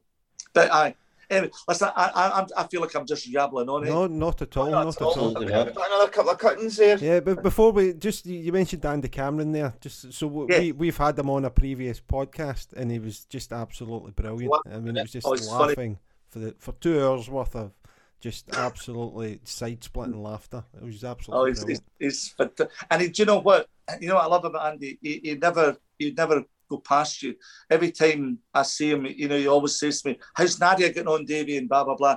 And I haven't seen him for years. But he, because we worked in Panto together at the Pavilion, and that Pavilion show with Denny Willis, it was the biggest. It ran for an extra 2 weeks and Ian Gordon was having problems with the roof. I mean, we would go on. I would come on looking for Snow White, and there would be a bucket on the stage with all the water was coming in.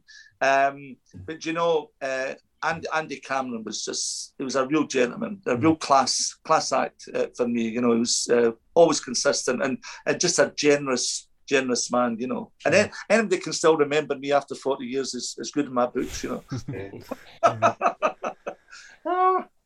So here's a letter from Bridget Hayward, director of the Really Useful Theatre Company, Palace Theatre, Shaftesbury Avenue, London. So this is a letter to the stage.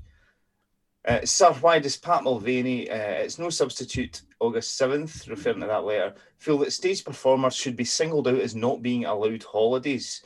And she talks about rehearsals for aspects of Love commenced in January, and the commitment of every member of the cast of our production has been exemplary. Oh, wow. Now, I've never seen that before. So that's a new one. Sir, why does Pat Mulvaney, it's no substitute, feel that stage performers should be singled out as not being allowed holidays? Well, that's interesting because, see, when my wife and I, when I took over from Michael Ball, the show opened up in the April. We started rehearsing in January. The show opened in April, and we got married in the September. And what they said to me was, you can't get any real time off. And I was like, all right. I says, but I've kind of been with the show now with the rehearsal, blah, blah, blah, for a year. And Biddy Hayward said, we can't allow it because if Michael goes off, and I've been on for Michael about 30 times probably up at this point, and she says, we don't have it, and there should be a second understudy. So there should be Michael, myself, and then another understudy. But the second understudy wasn't ready. So when Nadia and I get married, they more or less said to us, you can fly up on the Saturday. And on the Saturday, I went for my stag night at a place called Madame Jojo's. And there was a man called Ruby Venezuela. And they were all drag actors, so you can imagine it. So the whole of the cast are at Madame Jojo's. It's right in Soho. And that the following day, I flew up, and we got married on the Sunday, and we got married in St Mary's Church in Stirling. And Catholics you're not allowed to get married in the Catholic Church on a Sunday. So they had to, weeks before this, they had to send off for asking for permission from the Pope. Could we actually get married? Because the only day that we could get married, because they wouldn't allow me off any days, would be the Sunday. So I had to fly up on the Saturday, had my stag night, flew up, get married on the Sunday, and I think I had the one day with Nadia up in Inverness, and then by the Tuesday I was back down. And I know there was a lot of problems with this because the money of Aspects of Love with Roger Moore and the advanced booking, when Michael, to be fair to him, had been on for about 3 months up to this point, 4 months, and hadn't been off that often. But my very first night going on stage for Michael, the stage manager will make an announcement, and he said this. So you can imagine how well this went down. So Michael Ball's now got a #1 hit with Love Changes Everything. He's been on Top of the Pops. He's done the Royal variety shows and blah, blah, blah. He has a massive following from the public sector. And I'm standing at the side of the wings, and the first song is you come on and you sing Love Changes Everything. Well, they first have to make an announcement. So they says, and the character I was playing, Michael's character was a character called Alex Dillingham. So the ASM or the stage manager says, ladies and gentlemen, due to the indisposition of Mr. Michael Ball, the part of Alex Dillingham will be played by David Greer. Oh, well, I mean, there was 1,500.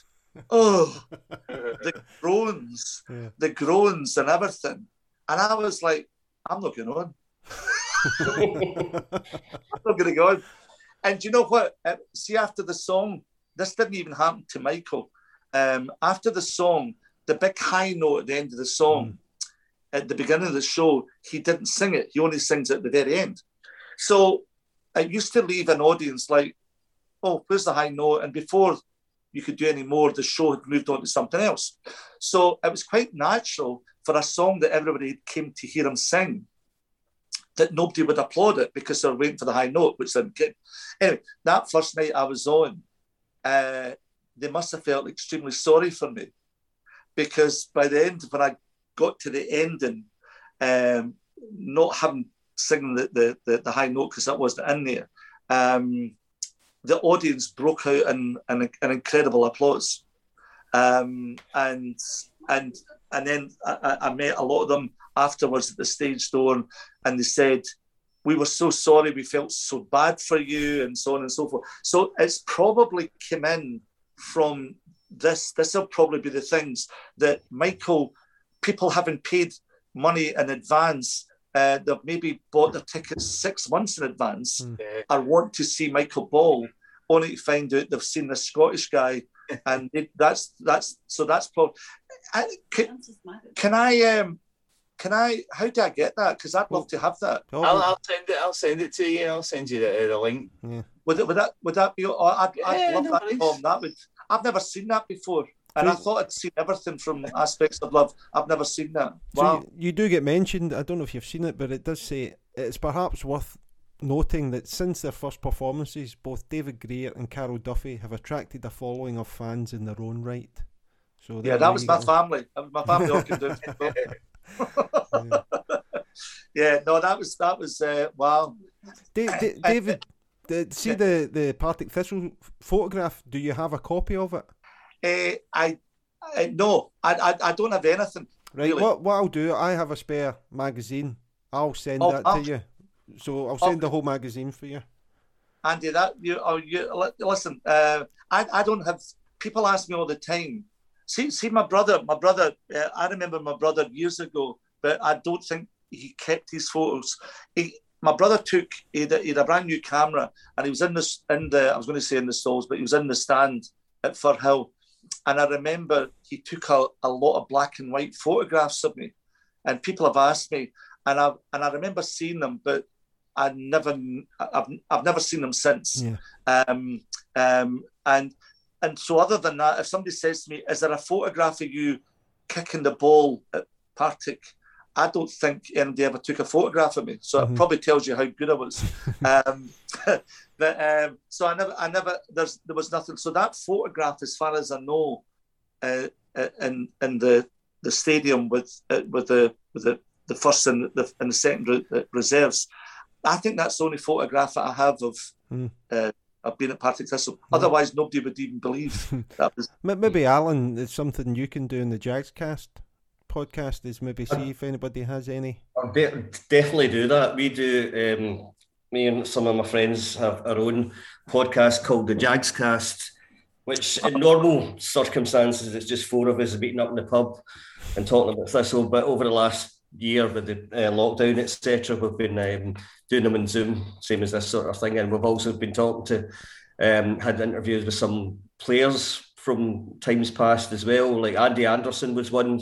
He would have been at the club when you were there, for instance. And some other guys, you know. But we'll look into this and we'll see what we can dig up. And Alan, can I ask you, because I just remember Thistle, how I remember Thistle, and I know I was there years ago when I had to do an article on something. I was in Joseph, and so I came to Thistle. Would it be the manager? Was it John Lambie at the time? Yeah, I reckon so. Yeah.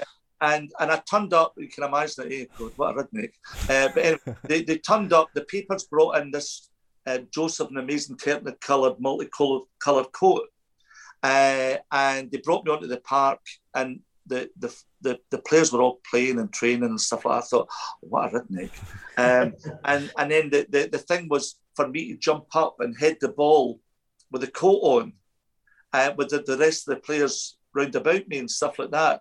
Have you managed to find this photograph since then? Well, that was in the Daily Record somewhere. I think we'll definitely find it. I mean, it's not unlike John Lambie to be involved in outlandishly sort of costume. I don't think shoots, you know. But it was. But what I was going to ask you was, you're obviously are you about the same age as me? Yeah. Yeah. I mean, you look good as well, eh? Oh, thanks very much. I wouldn't have thought you were that. I thought you were a lot younger than that, but that's. But I don't sing that much, so I see. But do you remember those days, like the way I do, like with Scott Simon and Bertie and Billy Thompson and Tom McAdam and blah blah blah, all those guys? I just remember it. For me, it was just an incredible time. Has it changed that much? The game, Thistle life, has it changed? Well, I mean, it has. I mean, it's been up and down over the years so much. I've been watching Thistle since 1970. Right. So I was at the League Cup final, so I watched that game. I saw these guys coming through. I saw, mid-70s when Bertie all took over and got us into Premier League. And 10-team Premier League at that time as well. We were, 5th, 7th, 8th, whatever. I mean, that's right. Great job, you know. And then when Bertie left, it was Peter Cormack took over, and things didn't go well. The 80s were a barren time. Then Lambie came in, back up, Premier League, and then back down again, and then back up again. And where we are now is. Well, at the time we're recording this, we're nowhere. We're not even kicking a ball at the moment because I know. Leagues have been suspended. I know it's a roller coaster. What I was going to say was, do you think? And I don't mean because obviously I was in it, and I don't follow it, and I don't mean just purely by success, but. See, when I look at the young boys playing football now, which is kind of what we must have looked like back then. But I don't know if I'm right in saying this, if I'm generalising this in the wrong way because I don't follow it. But it always just seemed that there was more personality in the game back then. And I don't know if I'm right in saying that, but am I right? I think there was, at that point, there was loads of personality around Firhill. I mean, you've come out with all the stories today, you know that yourself, you know. But later on with Lambie and guys like that, you know. But, I mean, that comes and goes as well, just with whoever's there. You know, guys like Chick Charnley, for instance, Andy and Tom are Clydebank supporters. They'll know all about him, you know, and You know, there's characters throughout, but yeah, I mean, we always look back. I suppose it's sort of like, you know, rose-coloured glasses at, you know, times when we were 17 and 18 and stuff like that. But and do you think it was exciting then, you know? I was going to say, do you think Bertie is it the manager that creates a lot of that, do you think? Or is that just you're lucky with because I thought the players then, and obviously the status that they were sort of middle of the table in the Premier League and, you know, I thought they were doing great. You know, I mean, and as you said, you still had guys like Alan Rough there. Jackie Campbell was still there from that's right. You know, early 70s. And the guys coming through, big Colin McAdam, Jim Melrose, guys like that, you know. Alan, I think that's an important thing that you've mentioned there is there were still players from the 71 Cup winning team still there then, and I think that probably adds to the atmosphere and to the sort of feeling that this is still something special because it contains these players. But also I don't necessarily think players are allowed to be too much of a personality these days. I would agree with that. Yeah. You know, I think there will be personalities, but we're not allowed to see it. They're not allowed to show it or be there, and for obvious reasons, because they can't go onto social media and do it because that's an absolute minefield. When they're interviewed on the TV or on the radio, it's bog standard responses. There's generally it's rehearsed responses, and you know, I just don't think they're allowed to do it. No. I was just thinking about one guy, Alan will probably definitely remember, was, do you remember he played for Dundee United, Ralph Milne? Ralph Milne, I had the misfortune of playing against him. Honestly, God. I mean, it was just like, what an incredible player and striker of the ball. So the first time I went up to Tannadice, same thing, he says, "Now, whatever you do, just stand on him." And I was like, aye, all right, okay, I'm fast. Honestly, God, he was just incredible. I played against people like, do you remember the Rangers player? Was John McDonald? John McDonald. Yeah, no.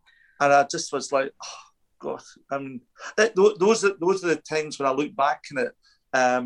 And for me, there was some really gifted young guys coming through. I don't think I was that, but so I feel I was there. But there were some fantastic young players. The first time I saw Paul McStay play with this young, unassuming guy who wouldn't say boot, and I was like, oh my gosh! And you know, at Parkhead, and nobody could get the ball off him. I was just like, oh my gosh! You know, it was just, you know, it's gifting's such an infectious thing, isn't it? Talent. When you watch it, it's like, I mean, I used to catch myself just ball watching gifted players on and especially Bertie standing in the centre circle, lobbing balls, stopping the game, turning the game, never looking as if he's broke sweat, and we're all killing ourselves. And just I was just like, wow, it was amazing. Especially that first, I think it was the first 2 seasons were just a joy for me. You know, as I said, the last year was too much on the pies, but you know the way I look at it is, I had to go through that stuff in order. I'd never have met my wife if I hadn't went through that, and I'm happy. I'm happy everything happened. Sad that certain things couldn't be fulfilled, but happy that the way my life has moved around and that, I suppose, if you can have little to few regrets, that's the most important thing. And you, Alan, if you're still, you know, I love some of my friends follow Thistle, and they follow them all those years that I was there, and I just think, you know, I love that people are dedicated. You know, the greatest singer for me, an opera singer, was Luciano Pavarotti, and he used to say that there's a difference between a life of discipline and a life of devotion. And I've tried to, discipline says to me, I'll get, you need to be careful, be cautious, because something could happen, good or bad. But devotion is just you give it freely and willingly. And I think people like yourself who go in there day in, day out and have a life like that, I think that's fantastic. You know, that's all I've tried to do with my life as well. just to be as devoted and to be as present as you can at that moment, you know. So, but it's interesting. Like, you guys are obviously heavy into your football. I'm talking about memories that they're very vivid in my brain, because, and especially now as I'm writing about stuff like that. So it's, and I'll be honest with you, there's been a few tears on my journey regurgitating this, and it's not always been easy, and it's been quite stressful, reliving certain things. Mm-hmm. So if you'd have taken me probably about 6 months ago, I think I would have been really sketchy, going, oh God, I don't know what I'm going to talk about. But just because less than 6 months ago, I've written all about this. It's as clear as the photograph you've shown me tonight. I remember it all so well, you know. And the thing is, what I've learned from it is I have my side of it. It's not the gospel truth, because other people will have theirs, but it is my truth. That's what I think I've written. I've written my truth about it, and I hope I don't. If people ever read it, I hope people are not upset about it. And some bits are not great, and sometimes they've been volatile within it, and stuff like that. But do you know what? I think it's what makes up what you know, who you are, and you know, and you know. So, but anyway, I applaud you for still doing that, and you know, following something, because it's a life of devotion, isn't it? It's a life of devotion. Aye, it's not always fun. Yeah. And I'm not going to sit and read about it. Have we got one more cutting? We've got one more, yep. Let's look at that one. So this is Robin Hood and Babes in the Wood in Glasgow. This is shooting panto with Cannon and Ball, David. Yes, this is Cannon and Ball, aye. So what were Cannon and Ball like, Bobby Ball in particular? Oh, God. Just loved the two of them, but especially, I mean, you can't help. I mean, Bobby's just like an illuminous magnet. You just, you know, some people are born like that, and you there's just nothing you can do. The rest of us are mere, you know, conductors of these. You know, you just stand beside them as they just do it. But I'll tell you a story though. No, an awful lot of people know this story, but so this is probably the first time I'll probably share it publicly, and all good.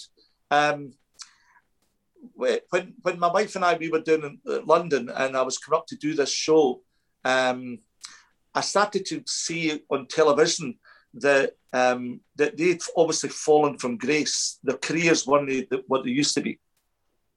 And I noticed that they were doing all these big sort of gospel tours.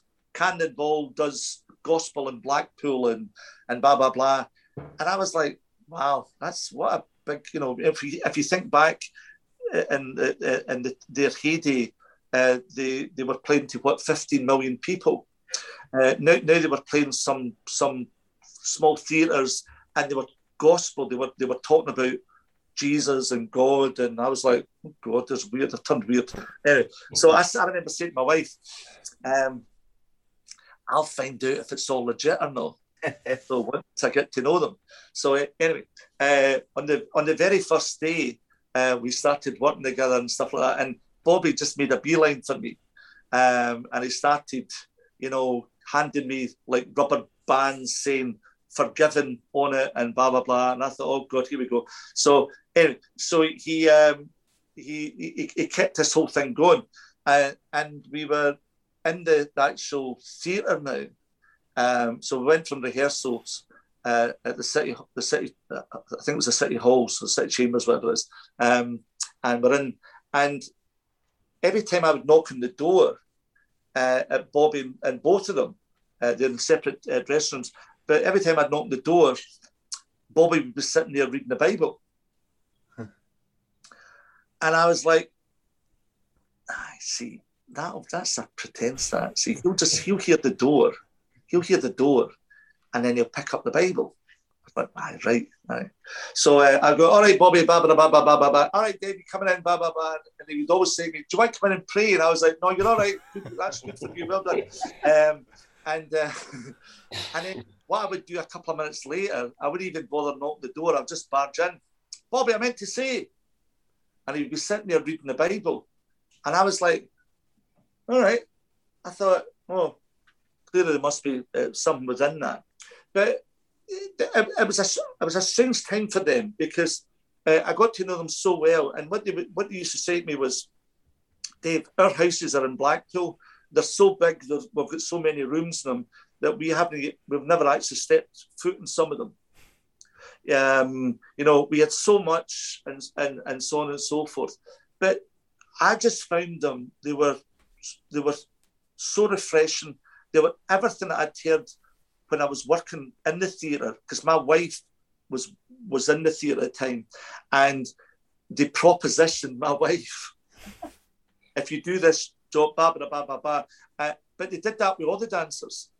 So, Alan, if you had a skirt, they would have said to you, if you do this contract and blah, blah, blah, you'll get your equity card. So what are you going to do for me? Mm-hmm. And they were really known for just being real scoundrels. So when I met them, they were anything but that. They had genuinely found a peace within themselves, and they became really good friends. I became part of a church in Glasgow, which is called Destiny Church. And so every time they would come up, they would always drag me up on stage with them and so on and so forth. And it would turn into an act. And they would all say, they would ask me things, and I would go, but it's not funny. Don't ask me those things, because it's not funny. And then they would say, well, that went down well, Dave.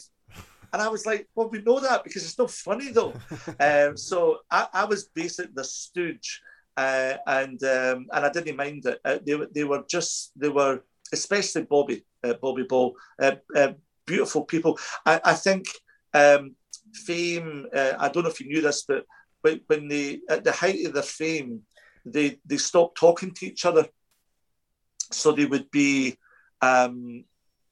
passing notes to each other through the dressing room, saying, this is what we're going to be doing tonight, and blah, blah, blah. So I think they completely lost sight of reality, basically.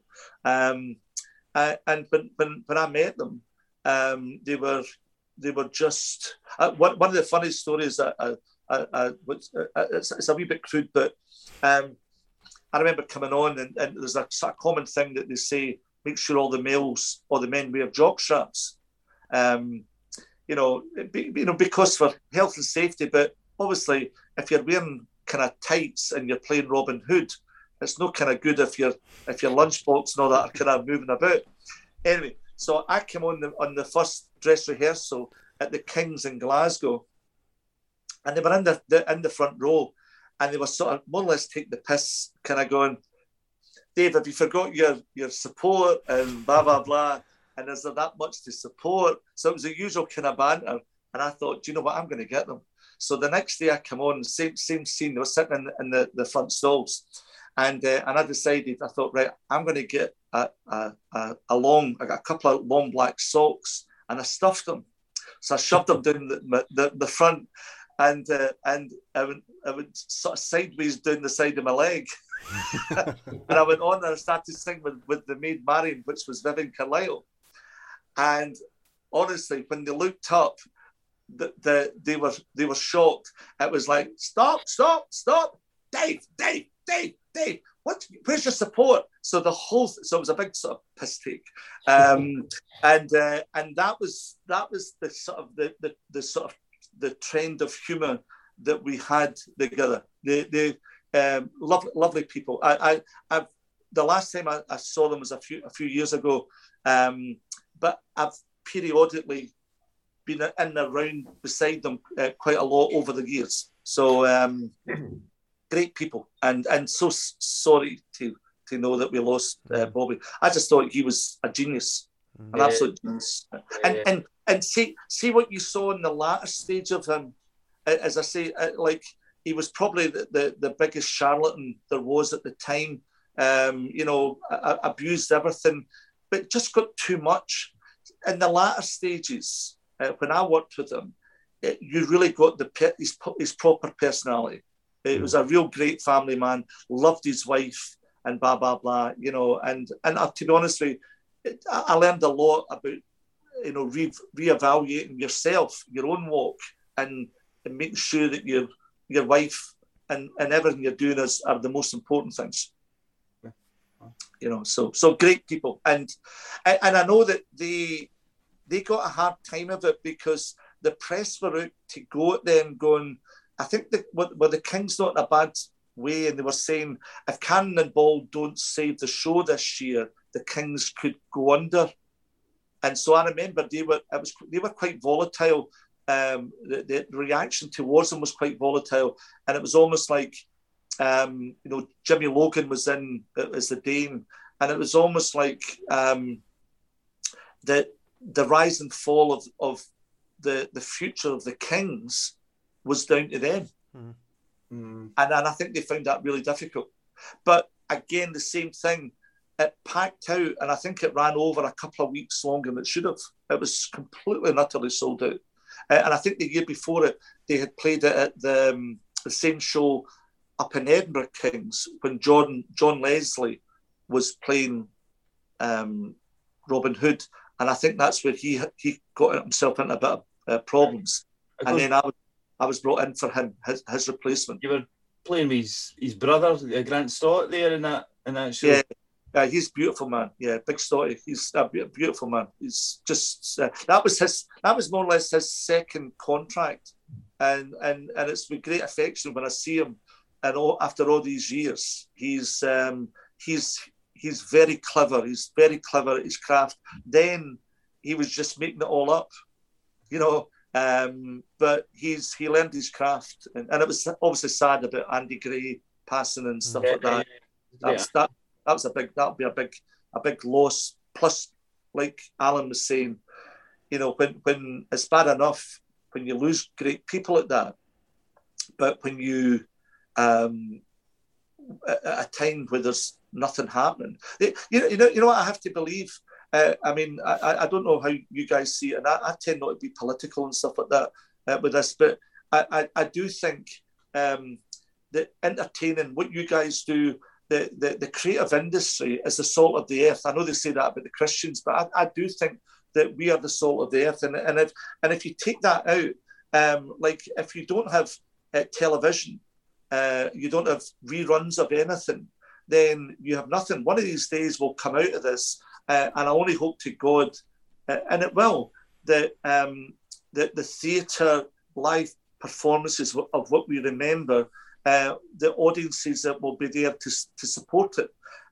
But deep down, I really do believe that, because I say this to all my kids, that if in the 1920s, when the Spanish flu was around, and the West End theatres, they must have closed down as well, and they didn't have antibiotics or anything like that to help. So somewhere along the line, sadly, a lot of people have died, and it's been a hellish hardship for everybody. But I do believe that we'll come back out. It's going to be different. Yeah. But I do think I think we will have to manage this virus, because I think it'll just keep muting itself, and I think it'll be around us for a long time. But I do think we need some of the old school values now to come back and say, where is the determination to get through this? Because my kids are all struggling. They're all like, what do we do? And I went, well, you get up and you come out fighting, and you do your work, and you dedicate the way you did it the day before.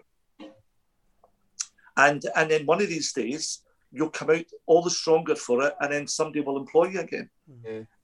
You know, so I know this, our side of it has been majorly hit, and it's hard. As a non-performer now, I'm glad I'm not in the industry, because I teach everything online. So everything I do is basically online now. It's all online teaching, you know. So I've been lucky that I've managed to keep going. But some of my friends who have been in the Phantom of the Opera and shows like that, they all lost their jobs, which is so sad, so sad. So before we wrap up, David, just on those a couple of points here, just before we go, if you could just tell us a wee bit about stage works, what you do now, and also, like you said earlier on, I think your son Elliot's a performer as well. If you want to talk about him a wee bit as well. Yeah, well, Elliot went to a college in New York, for some reason, for a family, it's only my wife and Elliot, and we have a surrounding family which is around Stirling. But for a boy who's so close to his parents, and likewise, he decided to relocate himself 3,000 miles away. So he's now got a green card, and he lives out there with his girlfriend. As one of the head ones in the new company called Peloton. They're the ones that do so she's one of the artistic directors of that. So they live in the middle of in Manhattan, and he trained as an actor, but has become pretty disillusioned with it. So he writes his own songs, and this is where and so what he's learned was, Tom, that he wanted to go into Broadway shows and follow kind of where I am. Or where I was, but he realises that was my dream, that was my journey. All he wants to do now is, at the age of 28, which is, it's funny, the age he is now is the age I was when I first met my wife, and I was in Aspects of Love. It's that we're the same sort of parallel now.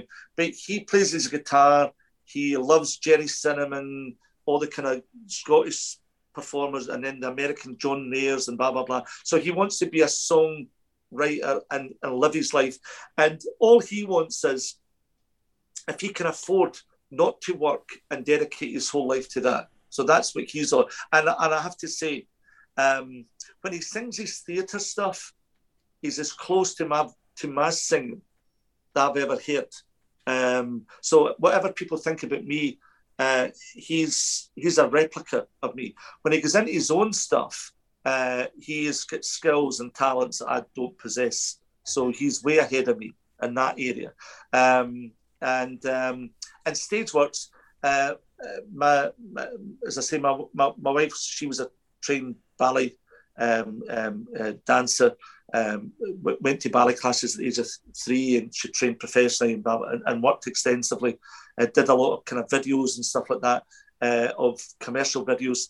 And about 20 years ago, 21 years actually, when I came back up to Scotland, around about the time Elliot was about 2 or 3 years old, I said, I'm going to teach for 6 months while he grows up a wee bit. Well, 21 years later, we're still here. But this is my wife's hometown, though. Yeah. So somehow we never really left. About 10 years ago, we sold a flat in London, and that made the decision then we were never going back. Right. So we've stayed here. We've sent loads of kids through our doors down to London, to America, and so on and so forth. We run now full-time courses for the SQA and stuff like that. So we're a small, humble concern, but we're pretty well known for delivering really tight, good work. So I'm very proud of it. And now, because of COVID, the sort of big change for me was, because we have our own studios. We have quite a big, and Brian Hunn, I don't know if you've heard of the band Runrig, the keyboard player Brian Hunn, he's got a rock school now because they've disbanded, and he has a rock school in our premises. So he does keyboards and drums and blah, blah, blah. And we're all the singing and dancing kind of heifers and stuff like that. And the sort of next part for me is teaching online, because I used to say to people, you can't teach online. You really need to be one-to-one with that person and blah, blah, blah. Anyway, what I've learned to do in the last year is to adapt my teaching. And funny enough, I love teaching online. Yeah. So there's another string. I found there's another string to my bow, and I feel that we're still tangible and relevant to what's going on. And I pray that people can get back in their feet, and if they want to use their vehicle as a mode of transport for training, we're a Stirling-based company, and a small company. We have about 7 or 8 employees of tutors and people who do administration. But I'm very humble, and we've never wanted it to get any bigger than that. We didn't want to franchise it, and stuff like that. So that's kind of where where I am now, 40 years on from seeing I think that was the last time I saw wee Bertie. I've seen photographs of him recently, but I just remember the man when he was way back then, and that was a special time. I'll never walk in that again, and I'll probably never go back to Firhill again. You never know, but I'll never forget. It was a special time in my life, So. Excellent. Listen, it's been an absolute pleasure for you to share all the stories with us. So thank you. Yeah. Well, I just feel as if I spoke about a whole lot of rubbish for the last 2 years. You've never seen this podcast before? I've never seen it. No. It's exactly like this every time. Yeah, David. What we do, and we say this to all our guests, is we use a magazine as a basis for conversation starters. That's what it does, and quite often it can go it goes wherever it goes. So it's been absolutely brilliant. I've really, really enjoyed it. So fantastic. I'm just glad that I looked you up on the internet when I saw that photograph. Yeah. Because it's opened this whole different story, and we found out that you're writing your own book, your life story as well, which will be fantastic. Looking forward to that. It's going to be that's a labour of love at the moment. It's I've wrote it all by hand, but now I'm having to embellish it and really pull it together. But and I hope I realise that as to I don't care if nothing happens with it, but and do you know what's really funny is I've only written up till about my mid-30s, and that's what my wife Nadia was saying. See the next 30 years till now. Yeah. God, I mean it's like, but so all I've really written is the first 30 years. But those I know people have always asked me that. But how did you really go from a footballer to sing? You'll not know this, and this is in my book, and very few people know this, and it's not a big thing. But do any of you remember there was an athletic coach called Tommy Boyle? Do you remember Tommy Boyle? Do you remember the guy Tom McKean, the Bellshill bomber? Mm-hmm. Well, Tommy Boyle used to coach Tom McKean. So I'll tell you a quick story about this, right? See that night that I get beaten by Badger Houston when he outrun me, right? That night I couldn't cope with getting beaten, right? So I said to my dad, I'm damn sure I'm not going to get in there and get beaten again. So this will give you an idea what I was like. This is the story then. I said to my dad, I want to take running lessons. I want to get faster. And he went, you're fast enough. But it's no. He's just outran me. So anyway, my dad knew this man called Johnny Waddle, who was in charge of the Bellshill Harrier running team. So they sent me up, and it was incognito. Nobody was to know that a player from Partick Thistle was up. Blah blah blah. So anyway, they put me in a lineup, and I didn't know who they were, but they were a 100 metres bunch from Clyde Valley, the Bellshill Harriers. So I ran the race, and I won. And all the lads says, "Wow, how does it feel to have beaten the Lanarkshire champion at 100 metres?" And I was like, I don't know. He says, well, that's him. And I was like, all right. I said, well, I'm not here for that. I says, I'm just here. I'm just trying to get faster. So I think obviously what they were thinking was, well, he's not getting any running experience, and he's come in and he's beat us, right?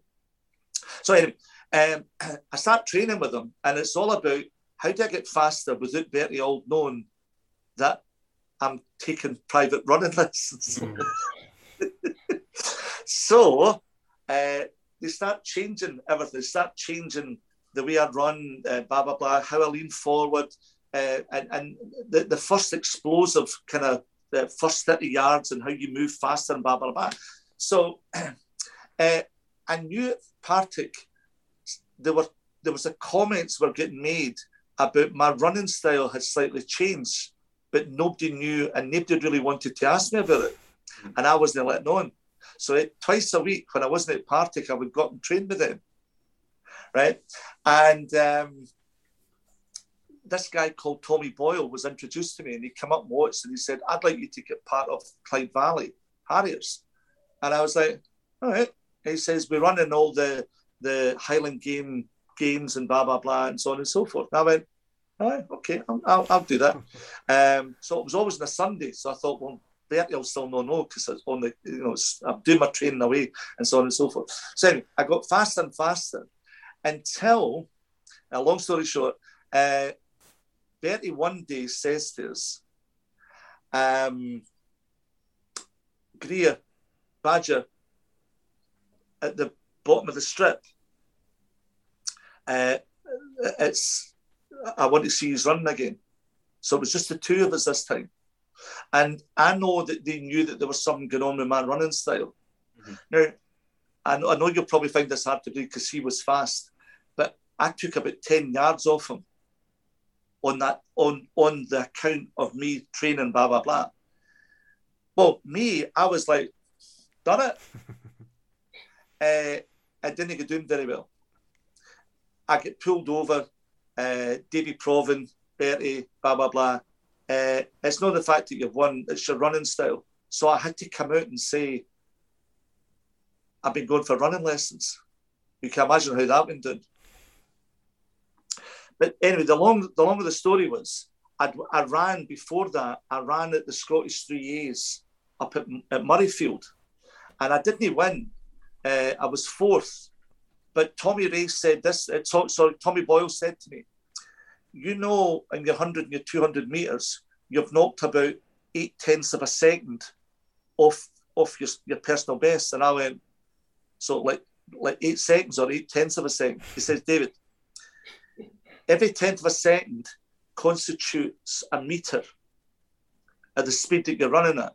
So he says, you have ran faster by 8 metres to your fastest time, even though you were fourth. But I don't care about that. It's the increase that you've done under pressure at that event." So he approached me and he says, "I would like to manage you and for you to come exclusively." So at that point, when I beat Badger and I had to come clean and tell Bertie pulled me in and he says, "Make a decision, son." So that night, it was the end of the summer, and I said to Tommy, "I'm so sorry, I can't do this anymore." But it cheered me up years later when I saw Tom McKean on the podium. Mm-hmm. Now, I've said this in my book, I don't know if I would have been that person. I don't know if I was that good, but Tom McKean wasn't around at that point. And I know he was looking for someone, and he thought they had the potential there. So that in it, I got faster. It didn't go doing very well. It looked as if I was a charlatan, a fly-by-night. And all I was trying to do was become faster, more useful for the team. Mm-hmm. But they didn't like my methods. Yeah. So you could probably maybe think that's probably why they didn't want you in the team anymore, Dave. Anyway, it was my checkered way of dealing with things, and I hated Badger beating me, and he never beat me again after that. It was that was a story. It's going in my book, but nobody's ever heard that before. So that's an exclusive to you.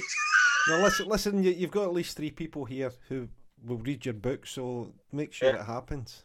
Absolutely. Well, I tell you what, if nothing ever happens, if I can get it to a point, I get a hard copy and get it done, which I hopefully by the end of the year, I'll definitely send it to you and you can read it. It'll be the longest one. It'll be longer than Les Miserables, Ben-Hur, and The Robe put together. I'll just wait for the musical. That's fantastic. And that's the thing, I need to try and get somebody to star in it. Well, you can start me off with some video lessons then. Listen, David, it's been absolutely great having you on. A pleasure to meet you and listen to you. Yeah, So absolutely. thank you very much for spending time with us. Listen, it's my kind of life story. I don't know how interesting it is, and especially if you don't. I think the common good that we have is we share a creative side of football, whatever, and I know certainly Alan was there at a time when I was, which for me was just an incredible time. So it's lovely to share it, because nobody ever talks to me about football anymore, you know. So it was nice, and I think it's came at the right time for me, because they say if it had been 4 or 5 months before, I'd have been very vague trying to remember all this, but. No, it's been great. It's been really interesting stuff. Thank you very much, and great. And if there's any way I see anything you've got there, I'd love to, because that see that little clipping and see that photograph with me with Shan Reeves with that guy. I've never seen that before. I have a big collection of magazines, stickers, books, cards, and things like that, and I've actually got 2 spare copies of that magazine. But what we do with the podcast is we use it as a sort of way to try and get people to donate to a charity partner that we support, and so it's pretty lucky that we've got 2 spare ones. So I'll send you one of those, and you can have that one. Well, my wife, if you send me the charity, my wife said that we'll send something to you guys as well for that as well. All right. So, well, I mean, through Tom, we'll just send a link and can maybe just donate to them online. It's the Western Bartonshire Community Food Share, so it's a very worthwhile cause. So we'll share that with you. Absolutely. Well, listen, I think these are great. I wasn't sure what I was getting involved in, because sometimes I'm just like, honestly, God, it's just like, I mean, seriously, because people, sometimes I try my best to avoid things. Yeah. I'm like, I'm not wanting to sit and I'll be honest with you. I mean, we've been on for like 2.5 hours. If you'd have told me, I said to my wife, I'll be on for 5 minutes, man, and I'm off. I'm not sitting there yabbing away with this. So I'll be honest with you, it's been. I must feel fairly comfortable that I would be able to talk, because I'm normally. I know it doesn't sound it, but I'm pretty guarded in certain things. Yeah, been really appreciated. It's been great. It's exactly our sort of chat, so thank you. Well, thank you. And 2.5 hours is exactly our sort of time as well. That's the sort of time we spend in these. Yeah. You're lucky. You're lucky if the podcasts are less than 2 hours. So. Really? Wow. Yeah. Oh well. Gosh, I was just like, wow. I'll probably on for 5 minutes. I mean, my wife's sitting there starving. She's like, I've not eaten. Now listen. Thank you so much. I feel honoured that you've asked me and shown me things there I've not seen, or maybe I have and just I've somehow lost it. But that's been a real pleasure to see that and to have a chat with you as well. Thank you. Thanks very much, David, for your time. Really appreciate it. Yeah. My pleasure. My pleasure. I'll just say thanks to Alan Fraser as well. Thank you for joining us this week again. Yeah, really enjoyed it. Great stuff. Thanks to everyone for listening. Please give us some feedback. Follow the podcast. Share with your friends. Get to the webpage and check out the magazine as well. Until the next time, let's shoot the breeze.